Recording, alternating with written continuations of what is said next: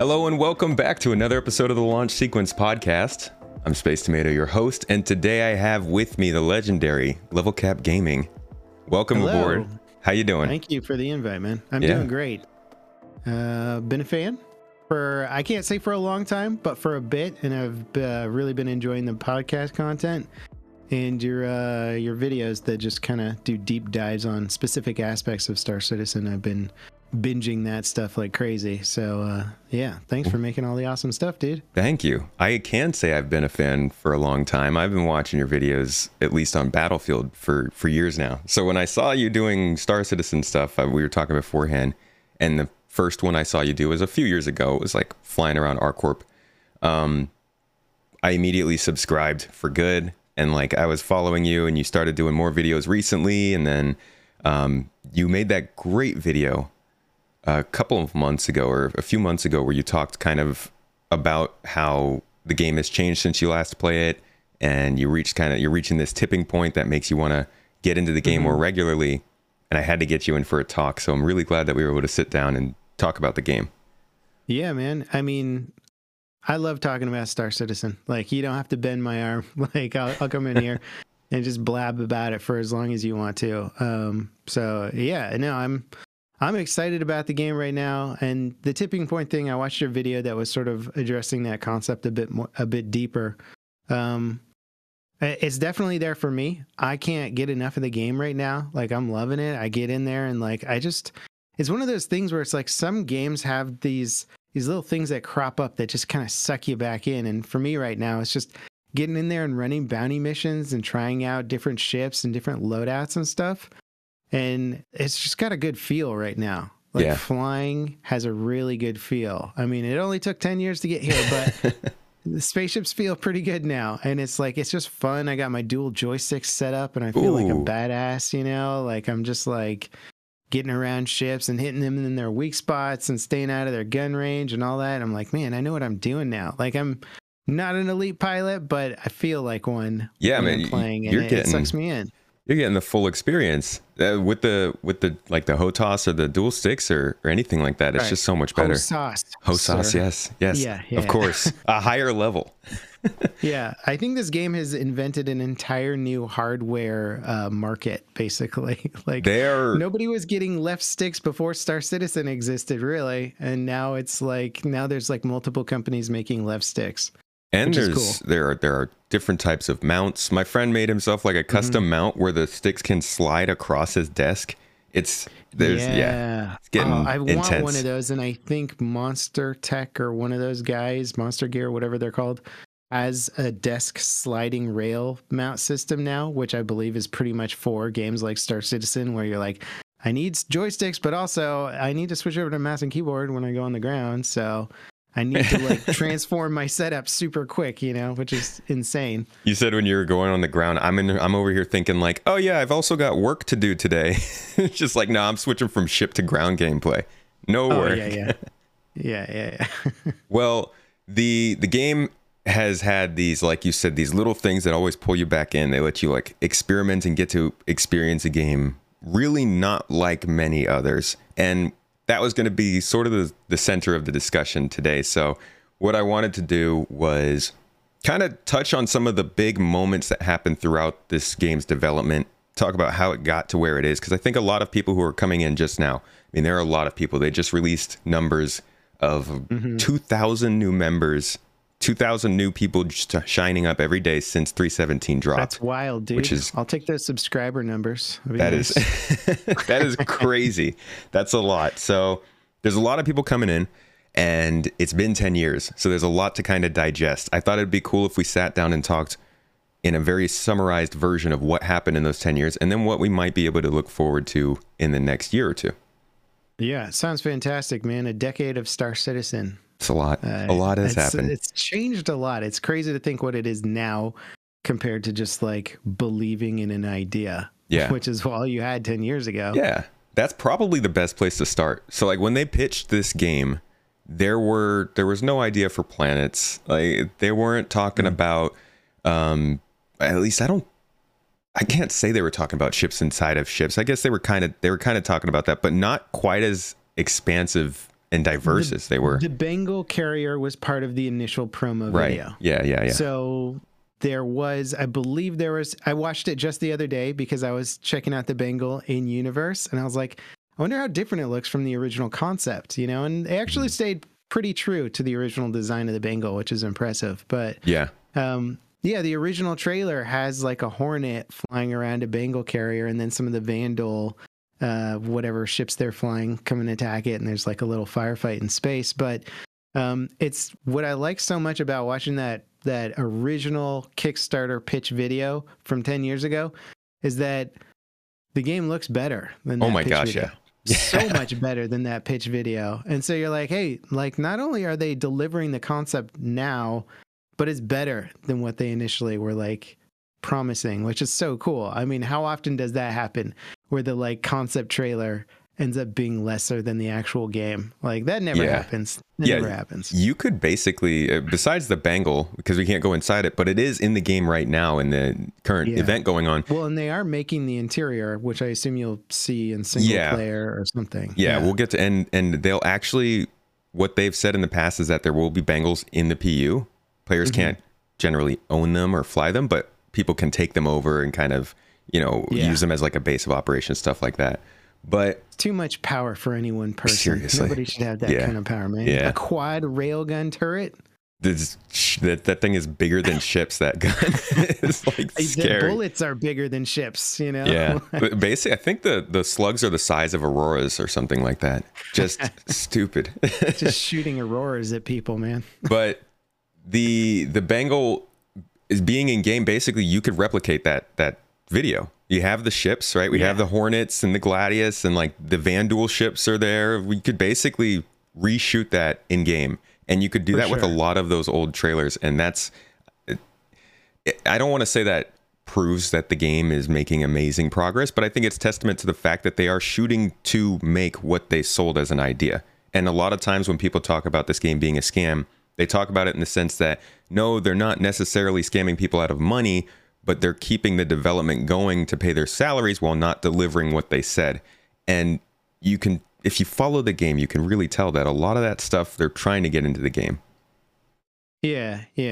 And I used to tell people like the game's not a scam, but it might fail. Like, that's a realistic possibility. They're not scamming you out of your money because they're paying like a dev team that's massive, right? If it is a scam, it's the world's worst scam. Because you're paying all these people, as opposed to pocketing the cash, right? There's no guarantee that the game will succeed at the end of the day. But now I think we're beyond that point. Like I don't see failure as a realistic future for this game anymore, especially with the numbers that they're talking about, the revenue they're pulling in, how close they are to having the last major pillars of tech in the engine. Like that's exciting because the past, the whole last 10 years of development has been, when do we get this feature? Well, we need to build this massive piece of technology before you can see that. Okay, well, when do we get to see that massive piece of technology? A year, maybe 2, maybe 3, we don't know.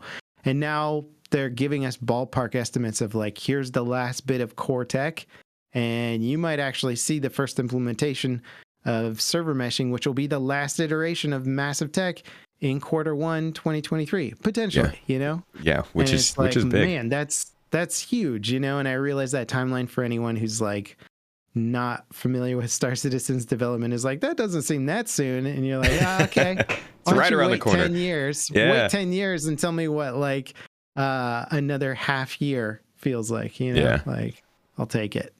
So back when the game was first starting and it was becoming more of a, we'll say it was going from concept to actually in game, 2014-ish, they were putting together the actual first version of being able to get into space. Were you already following? Were you playing back then, or did you take a little while? I was very close to following the project when it was in Kickstarter. Okay. I regret I wasn't a Kickstarter backer, but I got in short, I think maybe 2013 or 2012. I can't remember when I made my first pledge. I guess it would be on my hanger. I could look it up. But yeah, you got a number. My brother was 100% obsessed with like every bit of detail. So he was just like, I couldn't like not hear about it basically, like on a daily basis. So I was constantly hearing about what was happening with the game and what was going on. But obviously at that point, there was quite literally nothing to do in terms of partaking in the game world. So it was just concepts, and it was great fun, and it was great fun, like theory crafting about what the game could be and stuff. And then, I would just come in and check it out whenever a thing would happen where like a hanger module would come out, and new things that you could check out, or cool new trailers, or cool new behind the scenes tech that they were working on, like that was all. It's always been I gotta choose my words carefully. I was going to say well portrayed, but they've definitely made some mistakes along the way in terms of just like being a little too ambitious with their release dates and stuff like that. That big one. But I would say in their current state right now, I think they're doing a fantastic job of communicating and advertising and, doing a healthy form of hyping for the game, I would say, the hype is healthy. Yeah. That's for sure. And I love it. Yeah. All their weekly content is amazing that they're producing for the game. Yeah. So it was around that time though, like you said, the hanger module, that was like 2013, I think. And that was kind of basically the game was like you said, just hangers. People could just get into a hangar and look at the outside of their ship and not do anything else. And then, so sad. and then they let us take them into space, right? Which was just around the Crusader planet that is actually in game now. Was Crusader before Arena Commander? No, it was the PU, but it was such a small area. It was just PU around. Came before Arena Commander? No. Arena Commander did come first. Yeah, you're right. Okay, so you got to kind of experiment with the ships in space a little bit, and like shoot some things and lock on missiles and blow some stuff up. Yeah, got to do the ship combat. And then Crusader and Port Olisar and everybody's home. For how many years? I don't know, but and I think that's probably one of the biggest gaps, because you were saying when they were making this stuff back then, sure, it looked good, but now it's just way better looking. And Crusader back then compared to now, I mean, back then it was just like a picture, right? Just a texture. You could fly into it forever, and I tried to. Yeah, I was like, I'm gonna land on this planet that they say doesn't exist. God damn it, I'll find it. Then you die after 40 minutes of flying. Yeah, you're like, oh, I guess it's really not here. Like the sun, Right, the volleyball-sized sun. The sun that's always there, but not. And then I think for me, like my involvement with the game after, I would come in whenever there was like a cool big bit of tech, but it did get hard to follow the project for certain years because, I mean, they were literally building a team and building the underlying tech. So it's like, what are they going to do? Post pictures of blocks of code online, like it's just like our coders have been writing code forever. And there's nothing exciting to really talk about, So ship sales and stuff were cool, but you can only do so many ship concept sales before your eyes roll back in your head. And you're just like, I can't. Right. I can't anymore. Oh man. People coming in now, they'll see a concept sale and they'll be like, what is this? But they don't know. Back then, like you said, back in my day. Now it's going to come because now we're flying those cool ships that have hangars on board and can fit smaller ships inside of them. It's all in universe. You can test it out. But back then they're like, trust me, this will be really cool. Yeah, you should definitely spend a lot of money on this crazy ship. And you're like, I mean, none of this stuff is in game. I remember the first iteration of the Constellation in game. What a piece of garbage compared to what it is now. And even back then, and whenever it came, 2013, 2014, super cool. Like I was blown away by it. But like if you go back and look at the original Connie, man, what a piece of junk. Yeah. Like it's just funny to see how everything's evolved, and it's also kind of wild to think how many times they've redesigned the game over the years. Yeah. Where they're just like, so we decided to increase all the functionality of every ship, which means we're going to have to redesign every ship from the ground up. You're like, okay, how about we get the game playable, But now we're in a state where you're like, it feels worth it, right? It does feel worth it. Yeah. And that's, honestly, that is an entirely different discussion surrounding, what many people would call scope creep and the way that they've expanded some of the features and the functionality of the ships. That's an interesting talk to have. But we'll have that one another day. It's you kind of, it's sort of like just because I've been following like stocks and crypto and all that stuff more, you can look at the charts, right? When everything's low and doing poorly, everybody's like, oh, like terrible investment. And like, yeah, of course it was the bad thing. And then as it goes up, everybody's like, wow, it's fantastic. Everybody should buy. Yeah. And I think we're kind of in that state with Star Citizen where it's like, there was no proof that this was ever going to work for so many years of its development. And it could have failed at any time. And now we're finally at that point, the tipping point, if you will, where it's like, hey, like, things are working. Uh-oh, my gardener's here and he's mowing the lawn. Hopefully that doesn't come out too bad. Episode 52 featuring Gardner. It's all good. Yeah. You can fix it in post, dude. It'll be easy. No problem.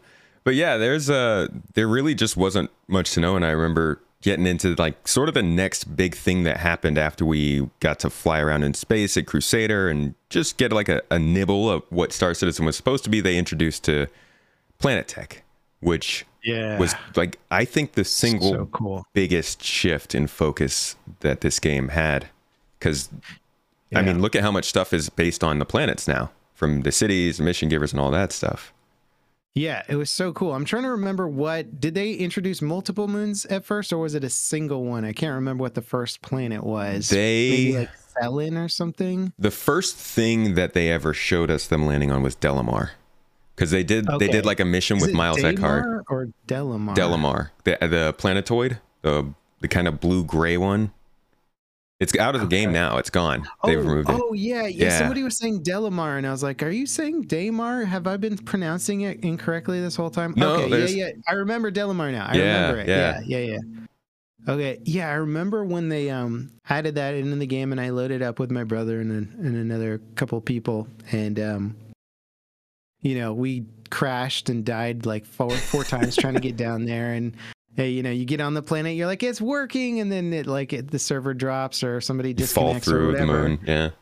But I remember this moment when that was happening that really blew my mind, where I think I had died. I was on the planet with my brother or somebody, and I died, so I'm flying back to their location, and it's on the dark side of the moon, or it had gotten dark or something, and they're using their flashlights to look around, and I was in orbit, and I was like, I think I see you guys down there. I think I see your flashlights on the moon. And they're like, shut up.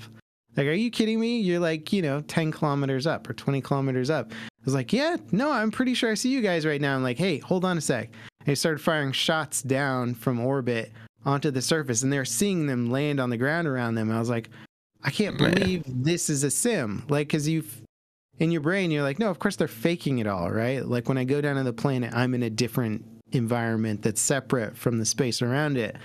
But then you realize, like, oh my God, they're actually trying to sim everything. That's insane. And that was this really cool, like, eye-opening, like, oh my God, they're like taking this to the nth degree in terms of its like simulation and functionality. And that was super cool. And again, now it's totally like, yeah, of course you can do that, but yeah, it's so cool seeing it, man. You forget how cool it is until you go in the game again with somebody else who just got in. And there are plenty of games that have like landing on planets. Like you said before, No Man's Sky, it's doing it. Elite Dangerous does it. I think it's Everspace maybe does it. It's like there are other examples out there, but the combination of all the different things also happening at the same time, and you're there with your friends, like you said, and it just has such a feeling of connectivity. And then you see how diverse the planets are.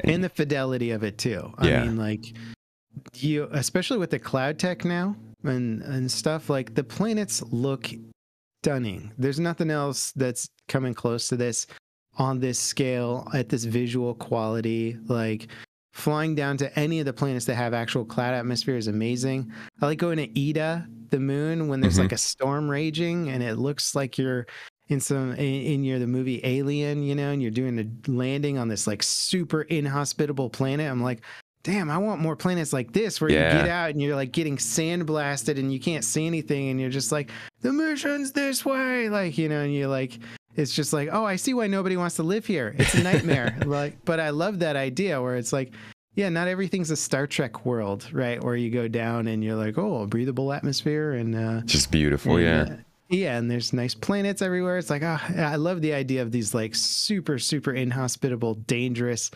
planets. I can't wait to see some of the pyro stuff with like active volcanoes and like tectonic plates that are just like earthquakes or like things shooting up through the ground. Like it's gonna be dope.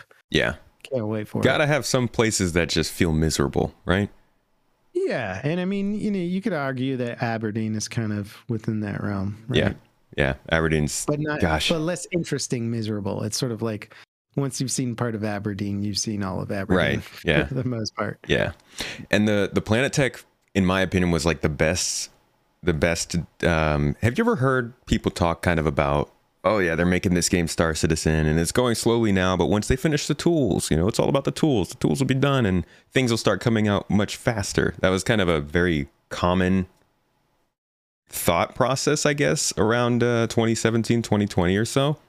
And the Planet Tech team, I think, was the best example of that, because it took them so long to make the first, was it Hurston? And all the moons that we got with it. And then by the time they were done with the Stanton system, they were making these moons in a tenth of the time it took. So I don't know how close you were following that, but they definitely showed that it speeds up as they start to create these tools and get better at it. Yeah, and I think we've kind of seen that now in the general production where things are kind of coming at a faster pace now. Yeah. Which makes it much more exciting to follow, because it's no longer like, all right, see you guys in 6 months with maybe something cool. And you're like, all right, I'll see you guys then. So.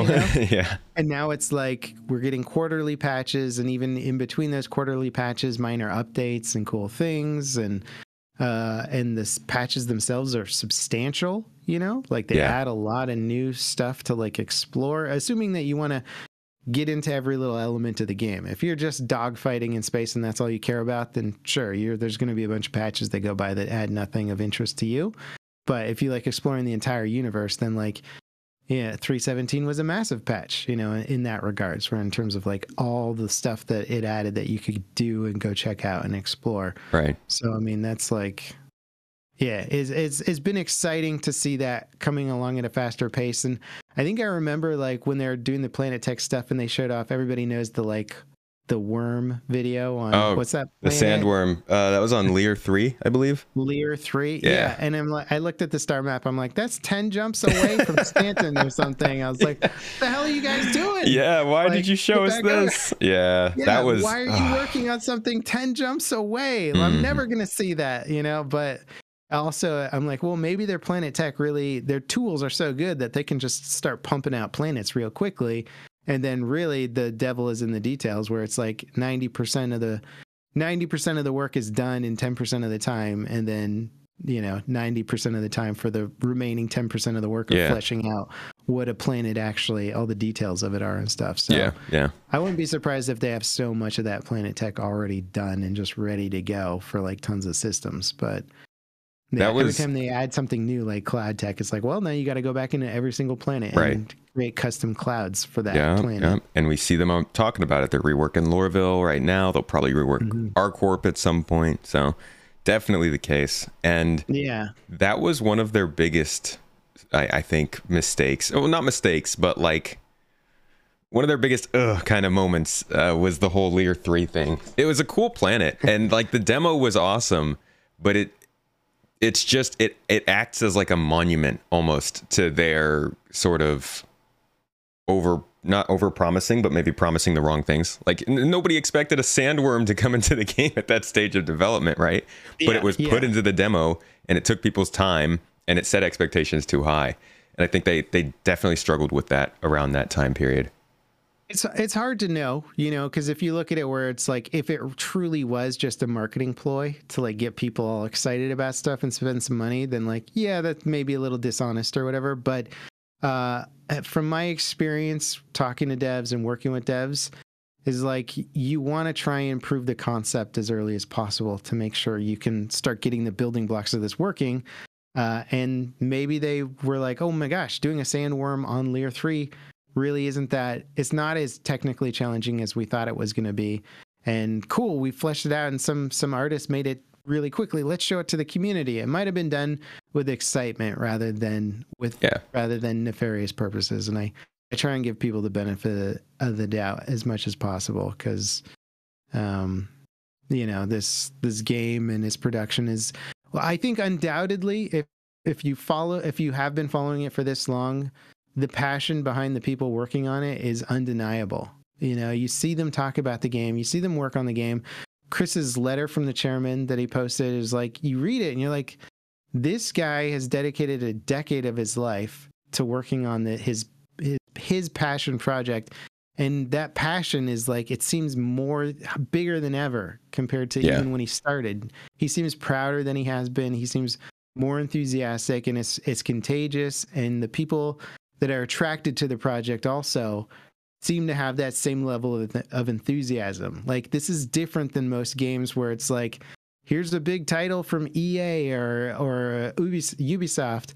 And it's like, it's got 1,000 people working on it, and they know they're going to go on to some other project afterwards, and they're just making, wire baskets and tables and chairs or some crap for like an Assassin's Creed game. They're not like super, like this game, Star Citizen is not that. It's not just attracting people who've gotten into game development and are just jumping around different projects. It's like, it attracts people that are like in love with the concept. And that, I think, is like, it really is putting itself into the game. Like, you see that love in the game. You're like, when you log on, you play something and you see the details and just the design of everything. You're like, man, this was made with love. Like, I know it's like a lot of hard work and a lot of hard time, but it feels different than your average AAA shooter or your average AAA like yearly release of something. Yeah. It's a different feeling. 100%. Sure. Yeah. It's these games that take, I would say, like live service games, things like World of Warcraft or Fortnite, like games that have a lot of longevity and constantly keep the content coming through. They build the best passion. Like you said, like the people who are coming into Star Citizen to play it and to work on it are sticking around for years because they could go other places, they could do other things, but this is it. Like, yeah. What I tell people all the time is I used to play awesome sci-fi games as a kid where I would be flying a spaceship or maybe in a spaceship or on a planet or landing on a planet. And I'd constantly look at the backdrop, the props that they threw into the level, all the things that you couldn't interact with, the places you couldn't go. Yeah. And I was like, I want a game for that. I want to be able to do that stuff. Why doesn't anybody build that? And then suddenly here it is. And it's like, it's unmatched. You can, like you said, if there's an Assassin's Creed that's coming out, 3 years of development, sure. There's Call of Duty coming out, maybe 3 years, but only 1 year of marketing. That kind of stuff doesn't let you build up that sort of excitement and that want for success for that project. And I think because they're building these tools, and because it's not just tool building, but there's such a big content team, right? Like the detail in Stanton is kind of limitless, right? You could build out ArcCorp endlessly if you wanted to, or you could build out the galaxy endlessly if you wanted to. You could go macro or micro or whatever the opposite of macro is. Big one. Like there's limitless content, and it's that sort of game where like I could see a developer wanting to work on it forever, and I could see a player wanting to play it forever. Like, I'm the kind of gamer that obsesses over one game, right? I'm a monogamous gamer. Like I just get set with one game and I get obsessed with it and I want to explore every detail. And Star Citizen is like a game where you're like, I could play this kind of forever if they kept developing things the way that they keep developing it and adding new, because each new system seems like it could be incredibly exciting. Like Pyro is going to be a different experience. It's not going to be like, here's Star Citizen with another, it's not going to be Stanton 2.0, right? It's going to be, here's your flare star, right? Which is emitting all these like radiation waves and solar radiation. And there's all these dead planets, and it's lawless. You can kill people. There's no crime stats. There's a giant pirate station, and then like small outposts scattered around, and like it's going to have totally different ambiance. The planets are going to be totally different, feel different. It's going to feel more dangerous. The combat, the people you run into will probably be up to different things, probably more nefarious tasks going on. Yeah. You're going to feel unsafe more so compared to Stanton, like. and then a system beyond that, Nyx, and then Odin, and like some of these other crazy systems that I saw in your podcast with Astro Pub, where he's talking about like the black hole system. I was like, I didn't even know about that. There's some crazy systems. Yeah. I'm like, I'm sorry, what? There's going to be a system that's just a planet orbiting a black hole? That sounds awesome, you know? And like just going to that is going to be way different than existing in Stanton. Like it's all very exciting, and the idea that each system can really bring, like the planets themselves already bring a totally different feeling when you land on a different planet or you're operating in the moons of that planet. It feels different being around Crusader than it does around Microtech. You know, it's a very different feeling. And I can only imagine the systems adding that kind of diversity and longevity to the game is just going to be, it could be endless. Yeah. That's actually something that I kind of started to come to the realization of with CitizenCon last year, because we've known about Pyro for a while. They actually originally told us it was coming in 2020. And then, you know, Star Citizen happened. This game was going to launch in 2014. I don't know what you're talking about. But they were talking about it back then. And for us, it was mainly just, you know, we got a couple sneak peeks at planets. We had an idea that it was like this desolate, abandoned system and there were outlaws there and all that kind of stuff. But it was still kind of hush hush. And then CitizenCon came around and they really dove into, a lot of it was concept art, which annoyed me at the time. But also as I started to keep looking back on it, I realized how much of the lore and the messaging behind the system was embedded in that they are really trying to build each system to feel almost like a different game.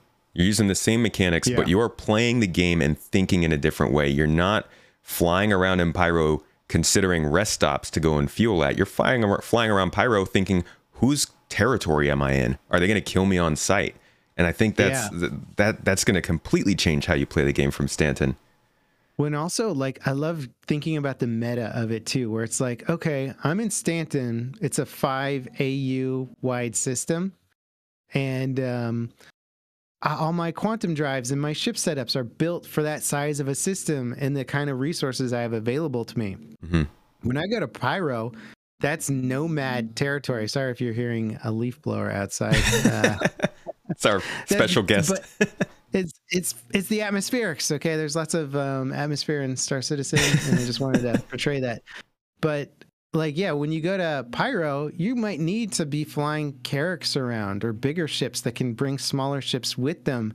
You're going to need longer quantum drives, maybe slower quantum drives, ship setups that are like designed to deal with a lot more variety of content as opposed to just I'm going to make a fighter that's designed specifically for running very high risk target missions and nothing else, you know, and it's set up for that specifically. You go to Pyro, it's like, yeah, you might need to bring something that can adapt to whatever you run into. And I love that idea where you can't just be like, oh, I'm going to go from stand-in to Pyro and then to there and there. It's like, no, if you live somewhere, you're hanging out somewhere, you better come equipped. You better know how to adapt to it. And I think that's going to be so cool, is like just not knowing what you're getting into, and two, like having to approach the game totally differently, where it's not just going to be copy and paste of one system to another. And it's not going to be that elite dangerous effect of like, oh, there's so many systems but they're all the same, you know. It's like the systems will be unique, and they're going to bring different,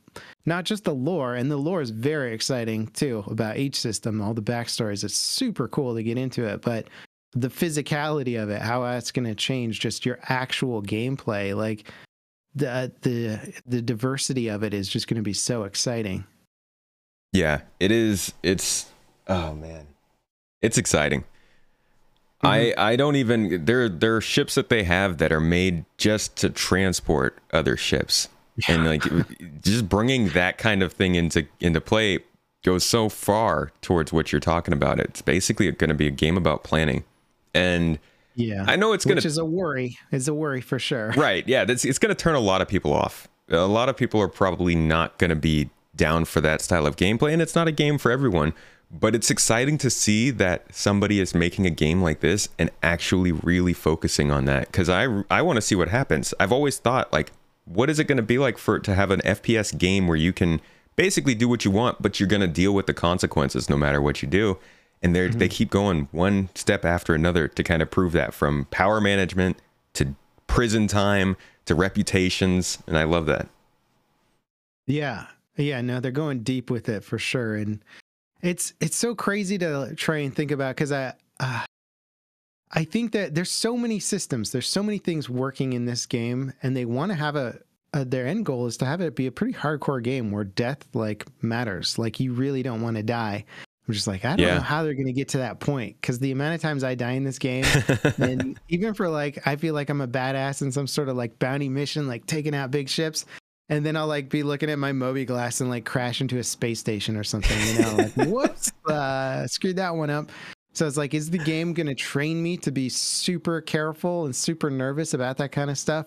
Or are they going to have to back off a little bit on the hardcore nature of the game and make death slightly less punishing? It's hard to know what's going to happen, but especially with the bug side of things, like imagine if you're shipping cargo, right? And you're like, or you're trading, right? So you buy low, sell high, right? But you spend like 90% of everything you've been grinding for the past 2 months.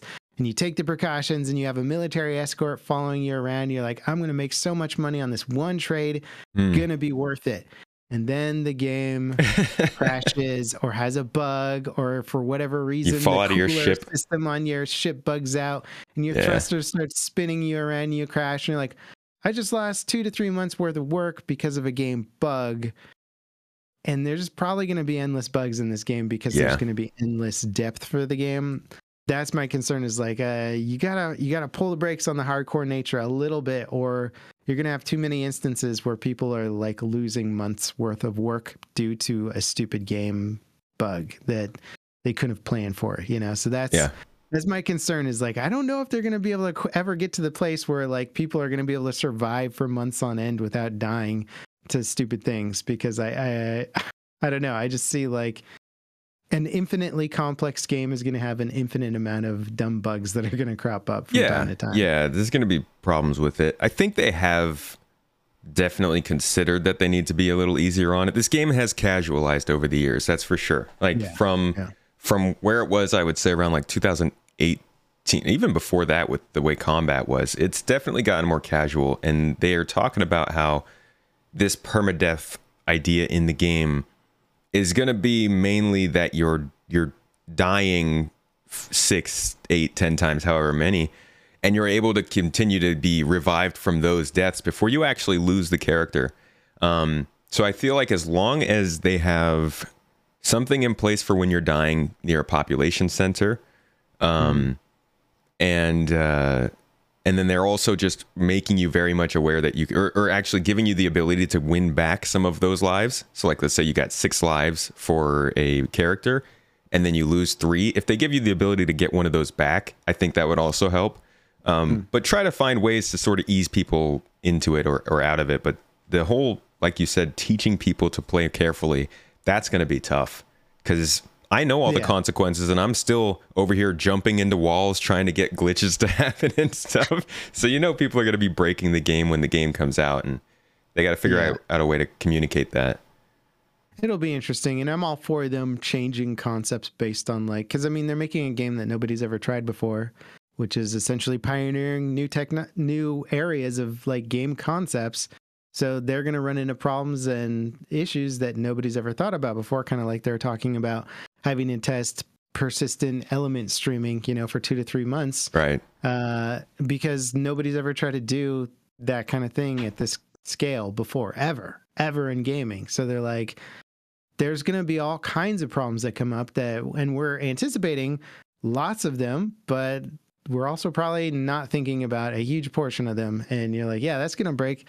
People are going to break the game world so many times in Star Citizen, even outside of persistent element streaming. It's going to be wild. And I think EVE Online is a fantastic sort of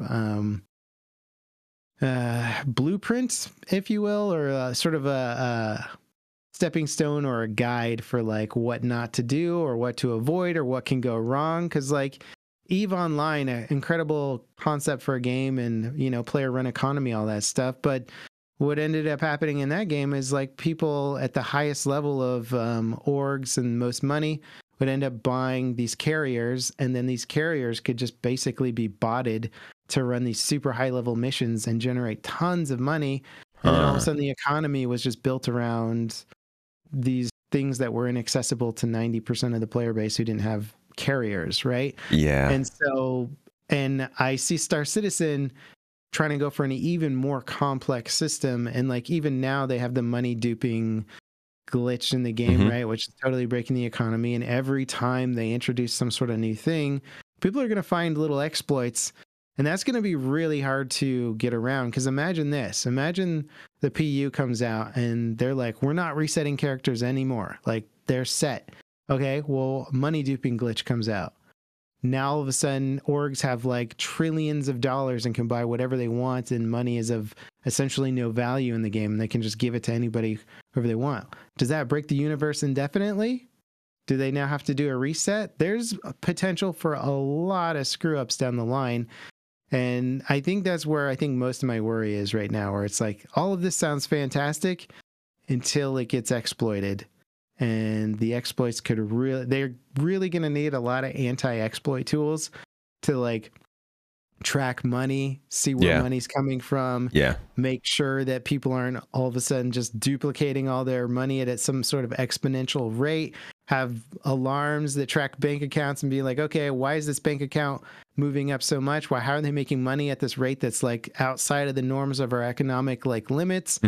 And I mean, they're really going to have to be on top of it so that they don't completely destroy the universe from an economic standpoint, you know, because the economics are going to hold everything together, right?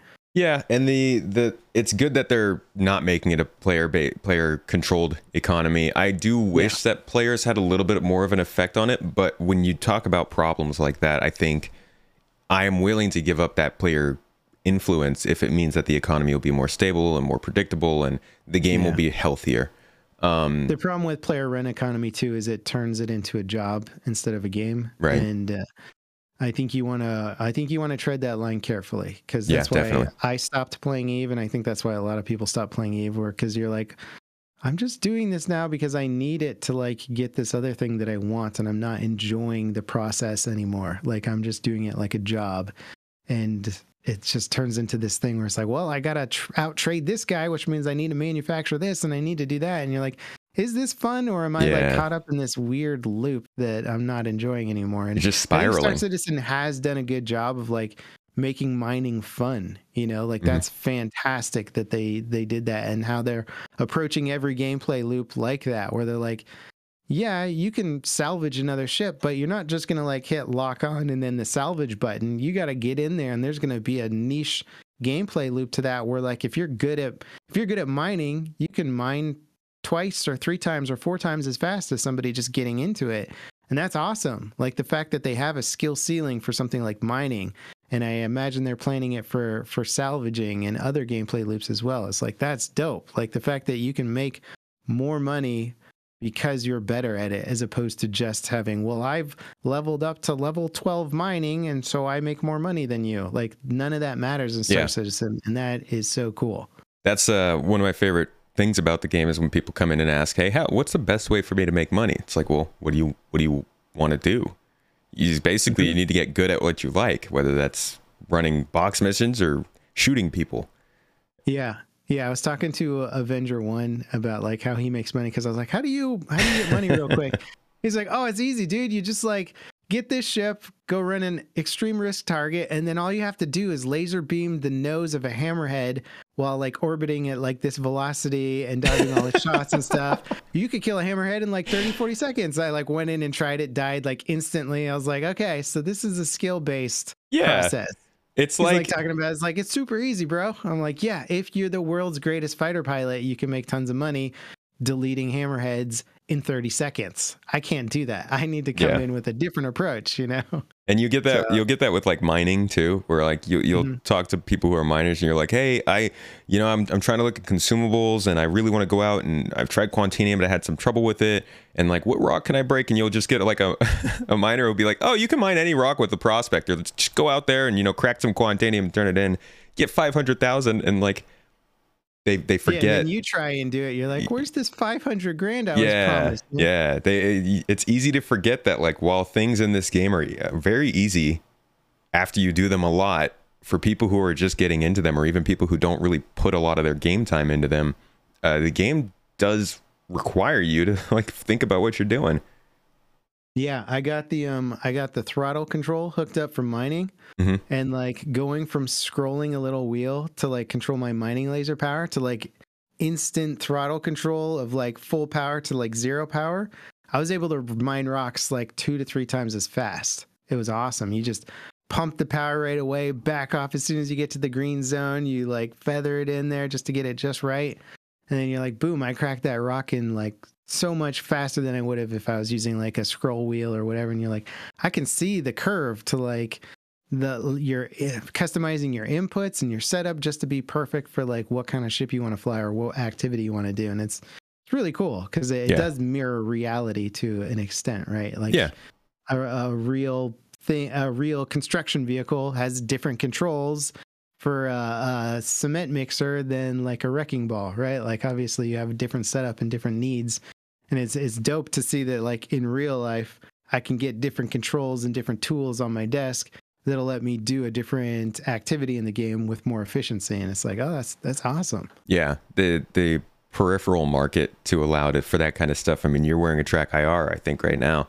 Just like having all these different tools to be able to do that stuff is really nice. And the skill-based gameplay builds on that and allows you to go that much further, just combining that to get more of that unique experience. Like one of my favorite things with this whole skill-based idea of gameplay is they talk about long-distance scanning, like exploration, and how you can send out these probes that are scanning these areas of the system, and you'll get back cross-section signals from these probes that you can either know from just doing that so much, and you recognize that cross section, you could go, bam, I know what's there. Tell your captain, you guys, go on. You're a great scanner.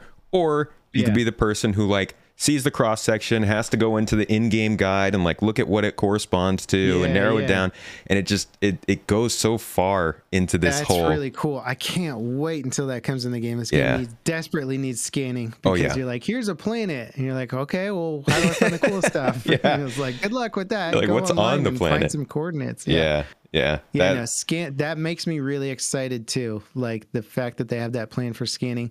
One of the things I'm most excited for, and I've sort of created it in my head in terms of what it's going to be, but if they follow, I think they'll live up to it just because they've approached every gameplay loop so fantastically so far, is just shipping in this game. Because like right now you're like, okay, well, I'm going to load up my cargo ship and just take it to a station and unload it there. But I've played a game in the past that really showed me what like a shipping centric game could like offer in terms of like gameplay loops. I'm like, okay, well, once they add weight to cargo in the game, well, maybe some of the cargo ships aren't going to like have that much G4 like thrust power to like get off a planet's surface. So you have to think of your cargo ship correctly. And then what if you load it to the max and you're coming in too hot on like a descent to like a planet with like 1G or 2Gs or something? You really got to like hit that afterburner to like stay level, to stay in flight. And maybe you're burning through your hydrogen fuel at a way faster rate.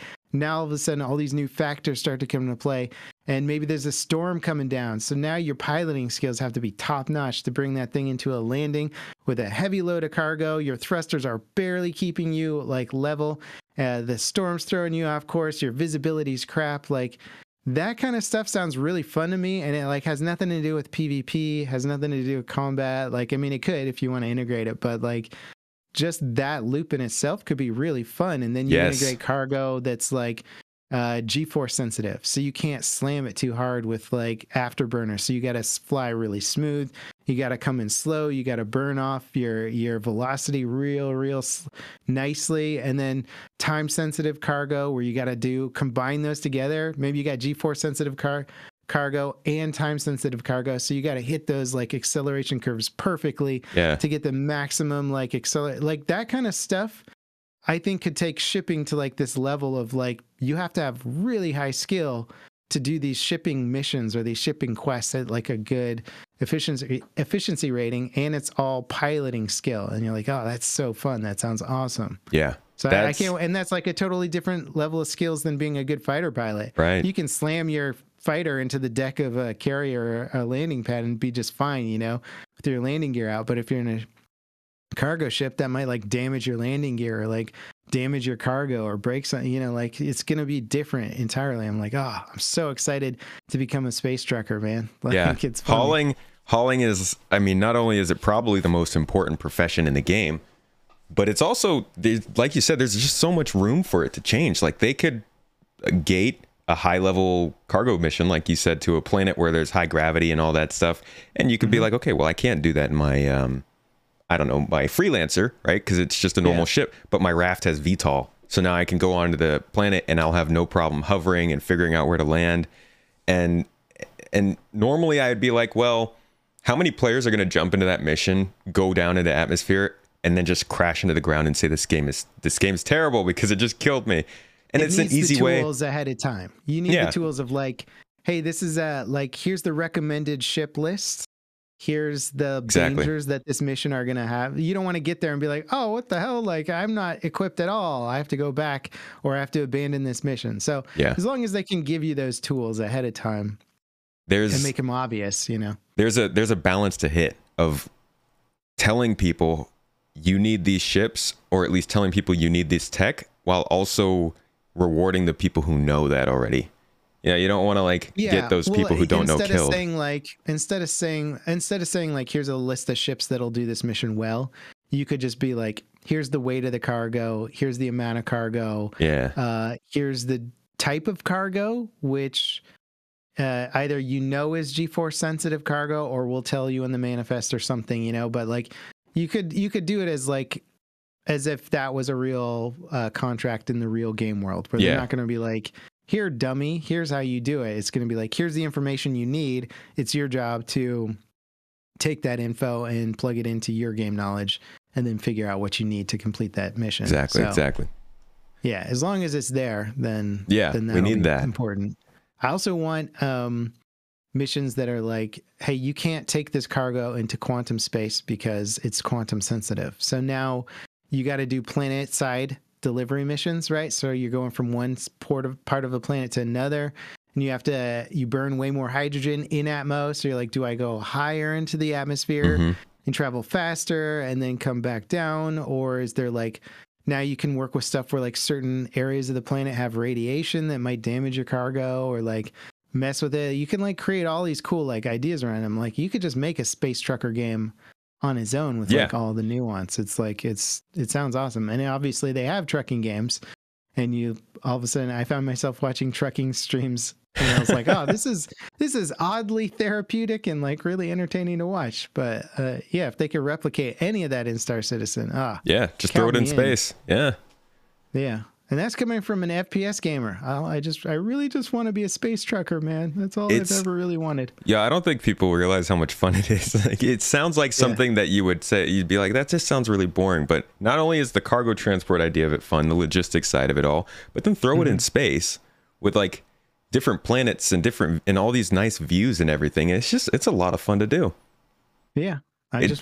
We need our little hula girls for the dashboard now. Yes, the bobbleheads, seriously.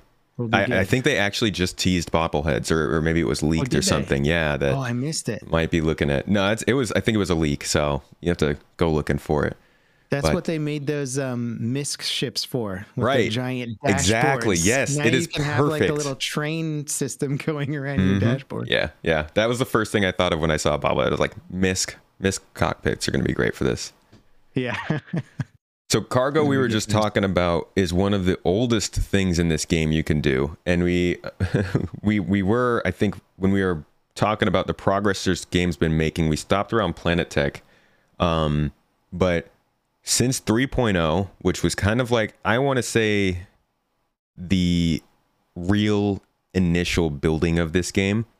In fact, last year, the persistent universe, because they always called it the persistent universe, but it wasn't persistent until basically some point in 3.0 when things started getting persistent. Yeah. So that was kind of, I actually put out a video last year where I talked about the game development in terms of phases. That's what I call the beginning of phase 3. And that whole phase, which goes up until around last year sometime, in my opinion, added a lot of the really key things that you'd expect in a game, but weren't there. And we kind of forgot about them, like the ability to send money to players. Do you remember what we had to do before to transfer credits? No, I don't think I was actually really playing No, regularly at that okay. point. It was like, you know, you can set beacons right now. You can be like, I need a combat Yeah. assistance. You set a beacon. Basically, what you had to do was set a beacon to the amount of money you wanted to do, and then hit the beacon button and have a friend sitting right next to you ready to tap that left bracket to accept it, just so that they could get your money. There was no function to send money to people. It was miserable. Oh my god. Well, I mean, and right now there's no function to trade. Right? Yeah. And So this, you're like, I was trying to run some missions with Ollie, who you had on your podcast a little while ago, and we got to an 890 jump. I realized I forgot to bring a gun to like take out all the pirates. And he's like, oh, don't worry, I got you one. He like hands me a gun. It falls through the floor of the ship. It's gone forever. He starts handing me more guns. They all start falling through the floor of the ship. I'm like, stop handing me guns. I'll just take them from the guy you kill. He's like, okay. Oh, man. But there's no way to hand a thing to a guy Right. standing next to you, which is comical and frustrating at the same time. And at some point, we'll probably look back at it and be like, can you believe that? We used to just not be able to hand stuff to each other. In my day, we Oh, couldn't man. hand things to each other. So many back in my day speeches to be had.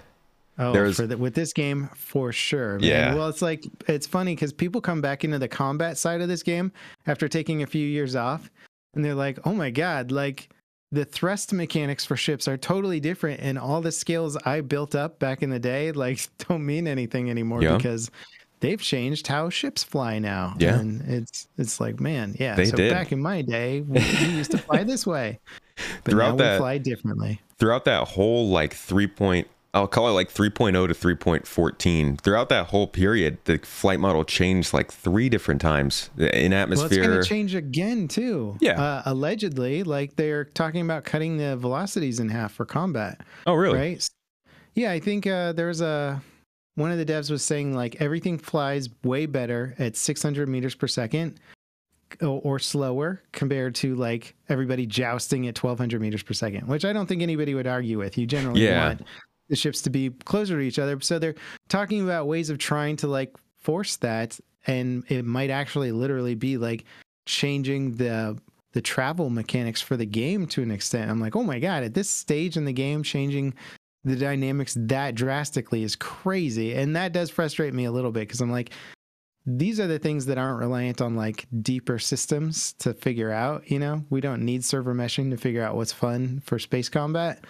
And so like they're still working on getting the very basics of like, what should space combat be? And you're like, you should have figured this out like 7 years ago. But Oh, yeah.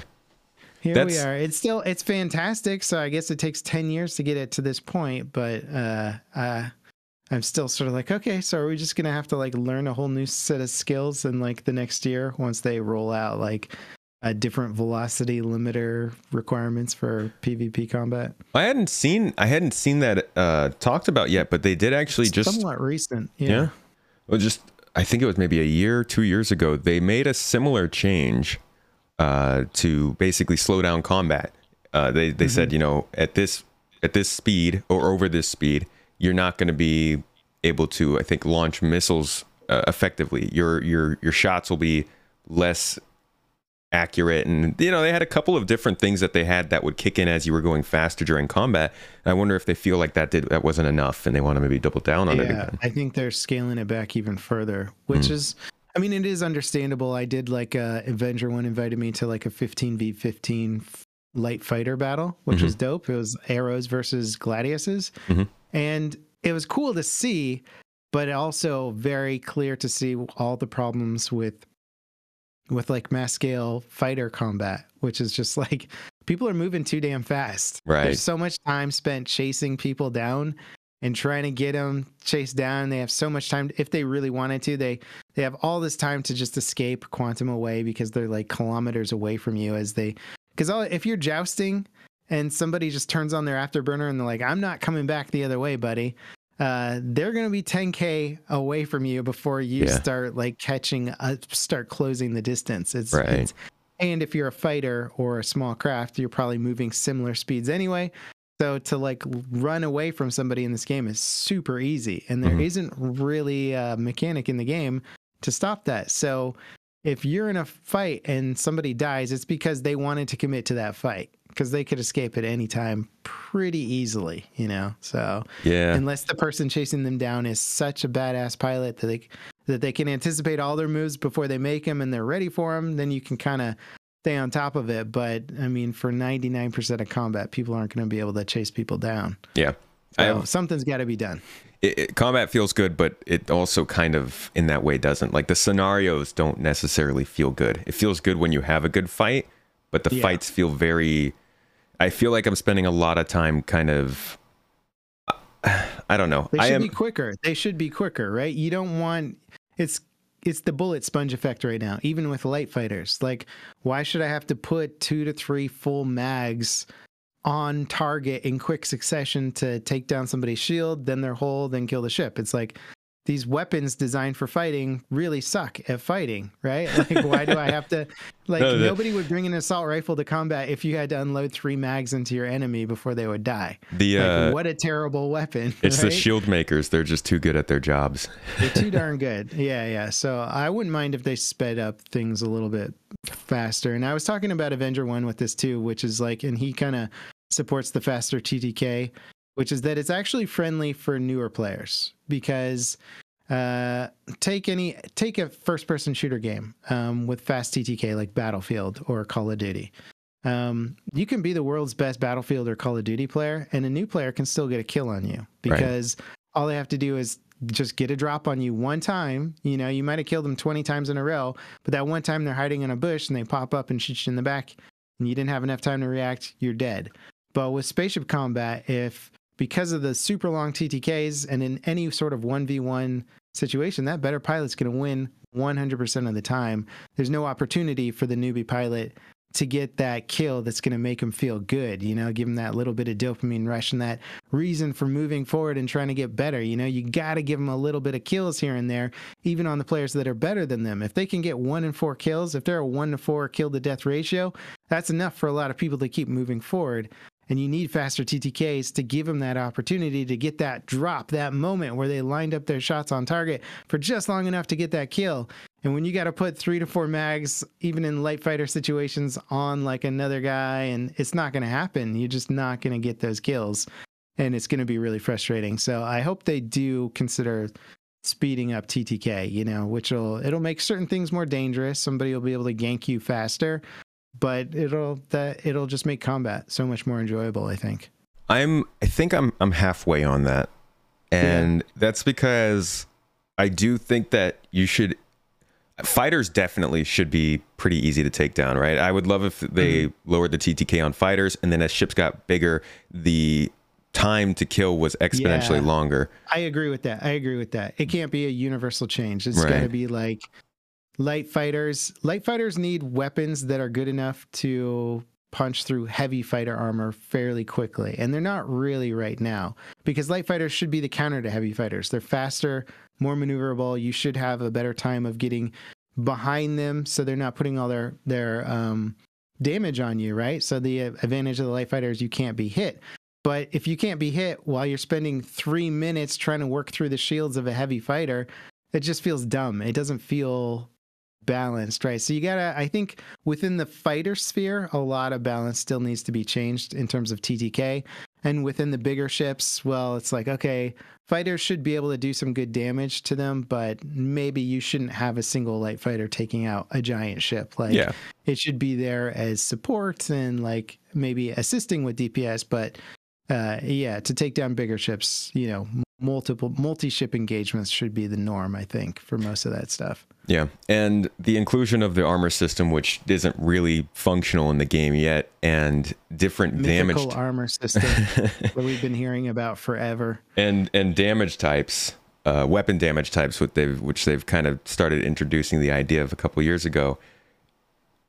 To be honest, I don't think we're that close to what we can say is going to be their final combat. They need to be close. Yeah. They need to speed it up a lot in the next year because of Squadron 42, but it really feels like there's a lot of missing puzzle pieces in that stuff when it comes to disabling ships and I think that's where I'm most frustrated with the development, because they're hitting all these big ticket issue stuff, which is cool. But also you're like, you could have fleshed out the combat system years ago. You could have had, like, there's no reason, nothing in your tech that's preventing you from figuring out what makes a 1v1 dogfight fun. Oh, and then taking it beyond that and getting into 2v1s and bigger ships and all that. and we have Arena Commander, but we have no way of establishing these bigger battles where it's like, okay, let's have a game mode where it's like kill the carrier, you know, and like let's see how that actually plays out. Let's give people fun scenarios to like test out these things. And it's just like they could have been making so much progress on that part of the game, and it still feels like we're still in the building phase of like cutting combat velocity in half. We're going to have all these different weapon and ammo types that's going to totally change up the meta. Missiles, we don't even know what the end game for missiles is. Missiles suck right now. You can it's like a game of attrition where you just keep firing missiles until they run out of countermeasures, and then I guess they try and dodge it. Like the missile meta and combat is really lame. Like everything is still in the baby phase with that, and yeah, that's frustrating for me, as I'm just like, none of this is limited by your tech. Yeah, there's nothing here that's saying we need to develop all this crazy tech to make that fun. That should have been established so long ago, in my opinion. But they're still figuring it out. And granted, I'm having fun with the game, but it's sort of that's frustrating. It is to jump in at this state, and I think a lot of it comes from that sort of 3.0 to 3.10 area that I was talking about. In like they changed the combat model, they changed the flight model, they changed a lot of stuff in that period of time. And I think really what they were trying to do was just get something that they could keep us busy with. Like they were trying to build the game, but I think they were also really just trying to build something that was entertaining enough to keep all of the rabid, crazy nerds who were already there cool until they could get things more in a place where normal people would enjoy it, which is like right now. And they did a good job at it. It was filled with a lot of rage and complaints, but I think they got through it okay. But I do see that clearly they're having some problems from how much they had to slow down on the things that matter to people like you, you know, the combat systems, some of the gameplay even that we're starting to see now come in this year, and performance improvements. Those kinds of things definitely got held back, I think, because they were just trying to maintain something that was fun for people who were there at the time. Yeah. And I will say to change the tone a little bit, because it's so easy to complain about Star Citizen just endlessly. We need a little bit. It's been a very positive podcast. You got it. Yeah, we're praising the game too much. There's still plenty of. Don't worry, people. Don't worry. We're angry with the game. Yes, we're angry. We're angry. But the performance improvements that they've been making recently, and what they're talking about for even later this year, super exciting. Like the fact that I'm playing the game at like plus 60 FPS regularly, playing at 1440p is like, I mean, that wasn't possible a couple of years ago, and it makes space combat smooth. It makes it feel awesome. Low flying on planets at high frame rates, freaking cool. Like it just looks so, it looks so awesome. I mean, really, my frame rates mostly only drop when I'm in city spaces anyway. So that's cool. And the Vulcan stuff coming later this year, talking about, I think they mentioned something like 15 to 20% potential performance boost this year. And you're like, I'll take it. You know, I'll take some free FPS. Yeah, I was amazed by the fact that they're talking about possibly putting Vulcan into the game this year, having support for the Vulcan API, because I was thinking that's 2023, next year. It's coming sequentially, right? So like, it's not just going to be like Vulcan's on now. It's going to be like, here's a chunk, here's a chunk, here's a chunk, here's a chunk. So each patch, we should be seeing little bits of performance boosts until it's like just fully where they want it to be. I was just very surprised by that. So it does feel like they're turning a corner. Like we're in the middle of it, where we're talking about the past with 3.0 and Planet Tech and all of these like major things that got started and figured out and sort of acknowledged how like the gameplay suffered for it. But now we're seeing the gameplay start to come in, and those things that were delaying everything are also starting to come in with Gen 12 and like the cargo refactor they're talking about for this summer. Server meshing. It's exciting. And that goes towards the cargo gameplay that you're looking for. That's going to change that up a lot. Yeah, I can't wait to blow up somebody's fully loaded ship and steal $500,000 worth of cargo. Oh my gosh, I hope we have. Amazing. I really hope we have ship tractor beams by then. Yeah, I mean, we got the handheld stuff. It's like, just stick something on a ship. Yeah. I'll take your zero tractor beam. I don't care if it sucks. Can I just tie the multi-tool to the bottom of my Pisces? Just use that. Well, also shipboarding, right? With the latest Legionnaire ship and stuff is like the first look, we got it, something that's like actually designed for boarding another ship. Right. But it's like, yeah, we need tractor beams to slow things down because, right, if you disable the ship, it maintains its velocity. Guess what happens when you get out of your ship at a high velocity? You just wave bye-bye to your yeah, ship because yeah. your character model does not retain velocity when you get out of the ship. So if you're moving 1,000 meters per second and you get out, your ship's a kilometer away in 1 second. Like, good luck with that. Get left behind in space like that a lot. Yeah, so they need tractor beams just to slow ships down, or some sort of mechanic to like auto slow down a disabled ship so you can board it with something that doesn't have a docking collar or something, because not every ship has a docking collar, right? So Right. like that new Legionnaire that they announced, cool for docking, for boarding bigger ships, but what if I disable a I don't know, like a 300i. Avenger? Yeah, Avenger. Yeah, an Avenger or something. Like, I know how to get into it, but not if it's moving fast. Okay, so now I need to stop that ship. Right. Let me pirate that guy, you know? Yeah. And that, I feel like there was a little bit of messaging in there about hacking with the Legionnaire, because it was the first time they'd tied hacking, I think, to something gameplay related outside of them just talking about hacking. You know, like normally you're like, okay, hacking a door or like your crime stat or something like that. But this is the first time they talked about ship to ship hacking in a gameplay scenario. And that's the kind of stuff I wouldn't have expected to hear about a few years ago.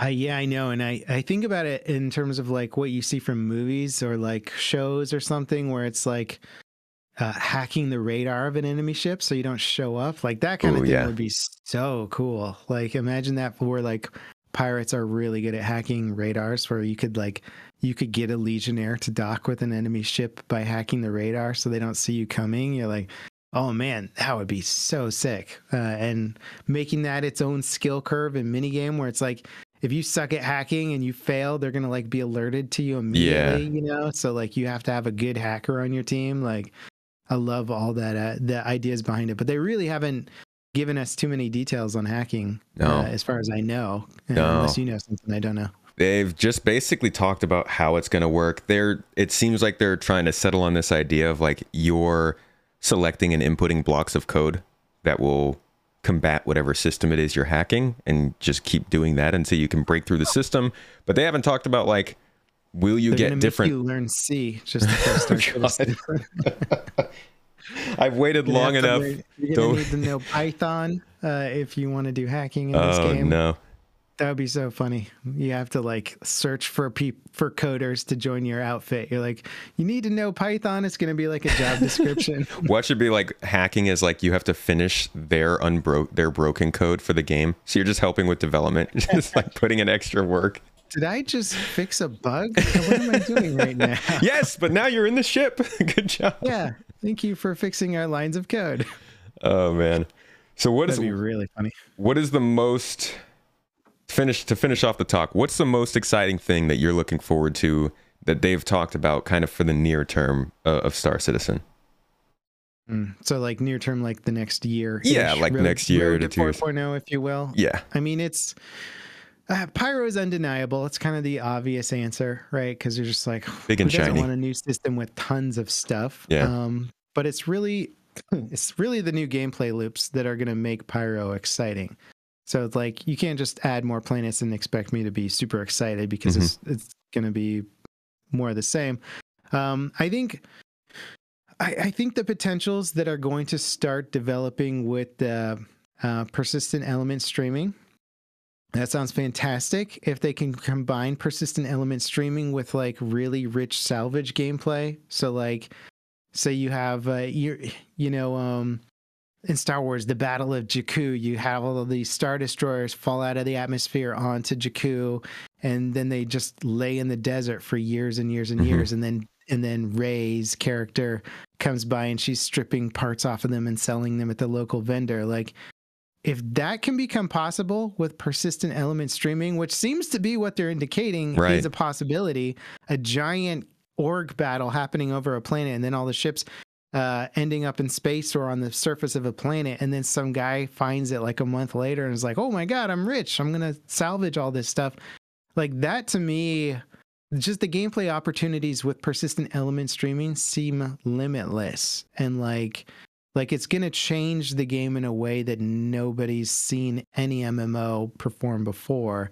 And just finding shipwrecks and even turning the game into like a treasure hunting loop, you know, where they've already added that a little bit to the game, where you're finding wrecks now with good loot, but having that being controlled more by the player base, right? Where you're literally creating gameplay loops for other people every time you crash your ship, or every time there's a big org battle, or you blow up some NPCs or whatever, and like you're littering the landscape with like treasure for people. And like, and if they can combine that with some of that weathering tech they were showing off, where like if you blow up a javelin over Microtech and it's covered in snow, or it gets covered in mud, or a jungly planet, and you like find this hidden wreckage like months later, like after the environment's had its way with it. I just, the idea of the community actually creating these gameplay loops using persistent element streaming, I think is one of the most exciting things I've heard, you know, like on a, you know, give me tons of systems and big spaceships and all that stuff. It sounds fun, but persistent element streaming is a literal game changer. You know? It is. And I need to see it to believe it, to see like how far they're going to go with it. Cause like you said, you have an org battle and all of their ships fall from space and like land on the planet. You got derelicts down there. I've got to know, like, how long is it going to be there? How many of the ships are actually going to stay? Is there going to be too many elements? Like if there are 30 ships that land there versus 10, will you keep all 10? Will you try to do 30 but in lower detail? Like, how is that going to work? Because like you said, that's a game changer. And honestly, if they're able to make that kind of stuff, like a derelict ship that you crashed on a planet, persist for 2 months, and then somebody comes there, finds it, strips it down, sells it for credits. Yeah, I feel like that's a working hyperdrive or shield generator that they can take out before they strip it down. They're like, oh man, I could sell this for like 50K or 100K. Like that feels like an industry changer to me. I don't know about other games and how much longevity they put into certain features of the game, but that seems like I've been dreaming about this tech in a game since I was a kid, since reading did you ever read Ender's Game? Oh yeah. Too much. Remember that sequence? Yeah, I've probably read it like 5 times. But do you remember that sequence where like he's playing video games against that like AI computer that's kind of giving him these psychological puzzles to solve, and sort of getting him to the next plateau of his character development? There's a game sequence in it where a giant, I think it's a Cyclops or something, gives him 2 choices. And instead of taking the choice, it's like a choice in either hand. And instead of taking this choice, he kills the Cyclops and it dies and it falls over in the forest or wherever he is. And he then like exits the game and comes back to it later.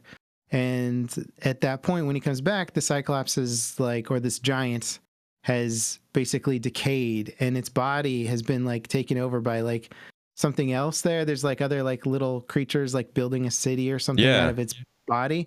And like the idea of a game that could not only have persistence, but dynamic degradation and even evolution around objects that end up in an environment, in reactive environments that change over time.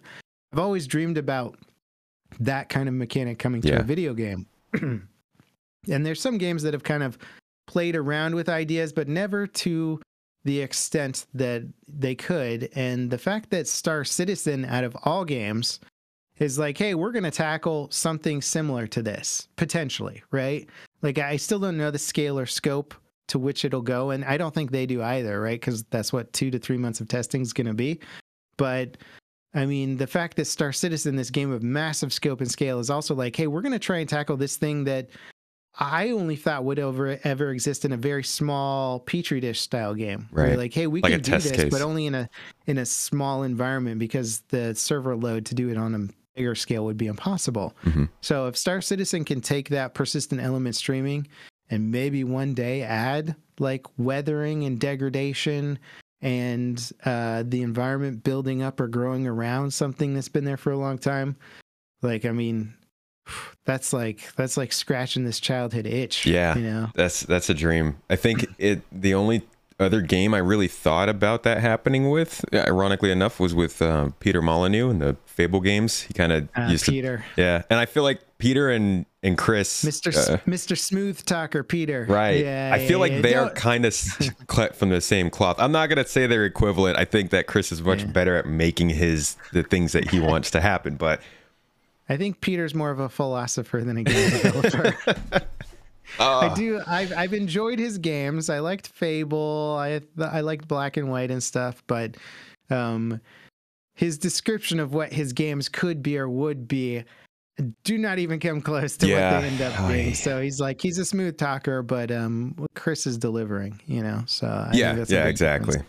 But it's exciting to see, and I think that's a good choice for like most exciting thing, because that's something that's going to give us dividends forever if they can do this. Yeah. That's that golden emergent player created gameplay that every developer should be seeking, because if you can give them a sandbox and then they make that sandbox fun, now you've created limitless fun for your player base. And I mean, everybody should be seeking, most games should be seeking something like that if they want a long-term game. And PES could be the building blocks for that in Star Citizen. Yeah, especially during this day and age. That's great for a game. Yeah, for sure, man. And on this scale too. Imagine entering a system and just finding a wreckage, just one wreckage of like some dude that crashed there like months ago. And you're like, oh my God, this guy had a full load of Hadanite or these cool armors or weapons or something. Maybe you find their corpse, right? Maybe their corpse is like, it's a skeleton in armor. So you find the armor with like a dead body inside of it or something. Like, that'd be so cool. Imagine if you could find a way to contact them and be like, hey, like I just recovered all of your stuff and I could turn this in for a fee or something.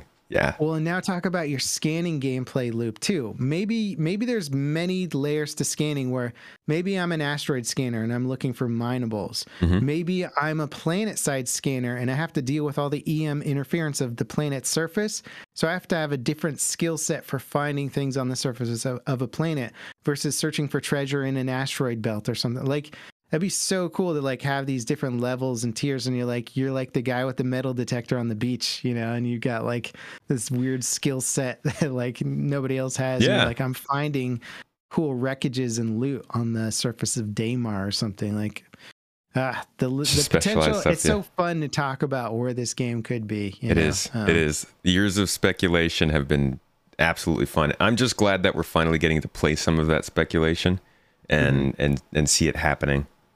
Yeah, and I'm enjoying the game right now as is. It's like, it's so fun to talk about where the future is, but I legitimately enjoy logging on and experiencing all the different things there is. And like I was talking about with combat earlier, it is just fun for me to get in and to even run the same loops of missions, but like modify my ship a little, maybe try a different tactic coming in, just getting that sweet spot hit on a target, or like getting right in behind them where they're not getting weapons on and I'm turning it just the right rate.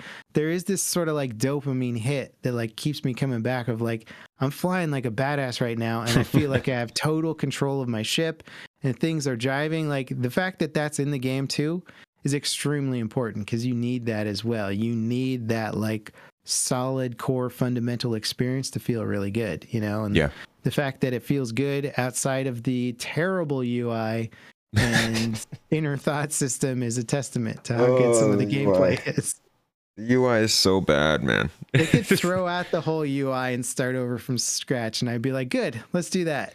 I'm glad that's how bad it is. I'm glad that they got their own tool to be able to make the UI, and I do think some of the UI they've come up with since they made that is fairly good, but they really, really need to update the star map. Like of all things, the star map it needs to change. And they are, but it's also like, what I don't get is it sounds like they're really trying to finish the system before they employ it. I'm like, give me tier 0 star map. I'll take tier 0 star map. It can't be worse than what we have right now, right? You say that.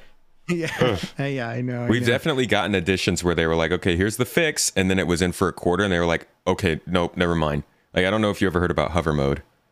No, I don't think I saw that. Yeah, that was short-lived. I won't get into that because that's a long story, but it was like they put in some VTOL gameplay for like the way that thrusters would work. Oh, and I did hear about that. Yeah, it was a non-Star Citizen fix to a Star Citizen problem. So they took it out within like a quarter. Gotcha. That it wasn't a systemic sort of challenge. They weren't like saying, hey, you have 4 thrusters on your ship and you need to balance those thrusters, or like you have this much output and you need to pay attention to how much thrust you have. They basically were like, hey, you've got a single column of thrust coming from the center of your ship, balance on it. And it's like, that doesn't make sense for a game like Star Citizen. It just, you couldn't figure it out. You need it to be a little more simmy. And the excitement of the game is like, when I buy a new ship in game, like, I mean, God, that's such a fun game play loop for this, is like grinding and saving up for that ship that you've been dreaming about. And when you get into it, it flies different.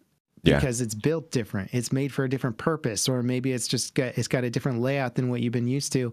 And you get in, you're in Atmo, and you're like, oh, this turns differently. I have to bank it different. I have to fly at a different velocity. Like, the fact that each ship has that level of nuance is super cool, but also super important. So you can't give a ship you can't just universally give everything with VTOL like the same VTOL mechanics, right? Exactly. It's like, no, they need different VTOL mechanics, because there should be a reason for flying the same cargo hauler for 1,000 hours over just switching ships every like 10 hours of gameplay. Because if I get 1,000 hours into my favorite cargo hauler, that means I know exactly how it's going to handle in every storm system, every gravitational field, every situation, and that's going to pay off, in my skill and my earn rate and all that stuff. Yeah, sorry, I muted myself there. Yeah, it is, and I hope they come back with it, because the idea is supposed to be that your VTOL thrusters have the ability to do a lot more sustained thrust, so they can make you hover, whereas maneuvering thrusters, which most ships have, can't keep you in the air for very long, so you got to land quickly. And they definitely need to come back to that and readdress like landing mechanics for in Atmo, because it's like, it could be so much more fun, and it's not really right now. It's like this dumb, you just turn on coupled mode and then you just kind of nudge yourself, press the button, and it feels super fake and not right. Your ship is like meh, meh.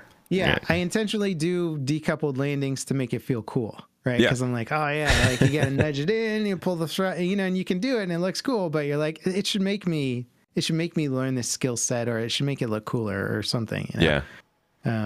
At the same time, I'm also like, the game needs to be inviting for new players. Like, we can't make it like a challenge just to get off planet, you know? So like, you gotta find that balance, and that'll be the challenge. That'll be the endless challenge of Star Citizen. But and letting us feel cool. A game with tons of depth is usually hardest to invite new players into, and that's just the trade-off, right? It is, yeah. They do a decent job of balancing it, but that I've had you here for like an hour and a half. So that has been a talk. Thank you so much for coming in. I don't want to cut you off, but I do want to make sure that you have a day left to you.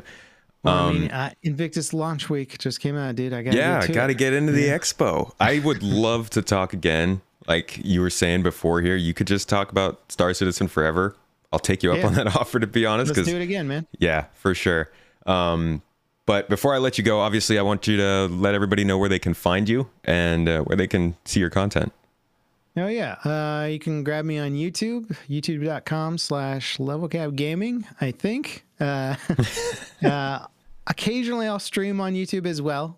So you got to hit that sub button so you know when I'm streaming. But otherwise, it's mostly edited videos of like either guides or gameplay experiences. And I've been just hammering out Star Citizen lately because I'm addicted to it, and I'm in a fortunate enough place as a YouTuber where I can play what I want to play as opposed to what I have to play. And so I'm playing tons of Star Citizen, and I don't see myself slowing down anytime soon. That's what I like to hear. So go smash that like button, tick the bell, folks. What other games? You just said you're obsessing over Star Citizen, but like just to give people an idea, what kind of games do you gravitate towards when you're making content? Well, I really like to get into games for a while, but I got into Diablo 2 Resurrected pretty hard when it came out because I played the crap out of Diablo 2 back in the day, and this was just sort of like checking all those nostalgia boxes for me. Mm-hmm. So that's probably the most recent game that I was obsessed with. I've been kind of depressed about shooters lately because my baby Battlefield is going through one of the first phases of its development career, and that's saying something. One of the worst phases for Battlefield is like it's had a lot of bad phases. Yes, so, it really had. I don't know what happened. I thought they were going to make a comeback. I don't know. I don't know what happened. It's a complete disaster, and I'm just like, is this franchise over? We'll see. It's worrying. So I haven't been playing that, but you know, I jumped into Hunt Showdown the other day. That game's fantastic. That is an awesome game. Best sound design I've ever seen in a video game, so that's good. And yeah, mostly that. You know, if I'm ever feeling really bored, I'll hop on to some good old Hades on my Switch and just kill some time. I don't know if you played Hades, but I started it. It's a roguelike, yeah? The top-down kind of... Yeah, I started it, but didn't get too far into it. But it is a beautiful game, and it's got great sound design. Yeah. Cool. What about you? Playing anything outside of Star Citizen? Oh, man. I don't really get that much time to play, to be honest. I actually have played some Hunt Showdown recently with Execute in the chat right now. Oh, cool. Also, I think a lot of hours when I get a chance. Me and my wife, we love to sit down for a good session of Civilization. So we'll get in there, work together, start nuking folks. That's good fun. And then I try those games eat up your time. Yeah, like, they do. Like, what time? How one did it more get turn dark already. One more turn into the next week. Yeah. Those games. But besides that, I've been trying to get some time into Halo. It's always been one of my go-tos, and it's also been having kind of a disappointing period in the same way as Battlefield. Yeah, they still don't have co-op, right? No co-op, no Forge, theaters barely working. It's I was rough. like, my buddy and I, who played all the Halo games growing up, were like, we're going to do co-op. So we held off on playing the game because we didn't want to ruin the experience. And it's still not out yet. Yeah. So I still haven't played the single player. I haven't played through it. Waiting. Yeah. I've played like half of it, but I'm like, I want to wait until I can do co-op for the rest of this.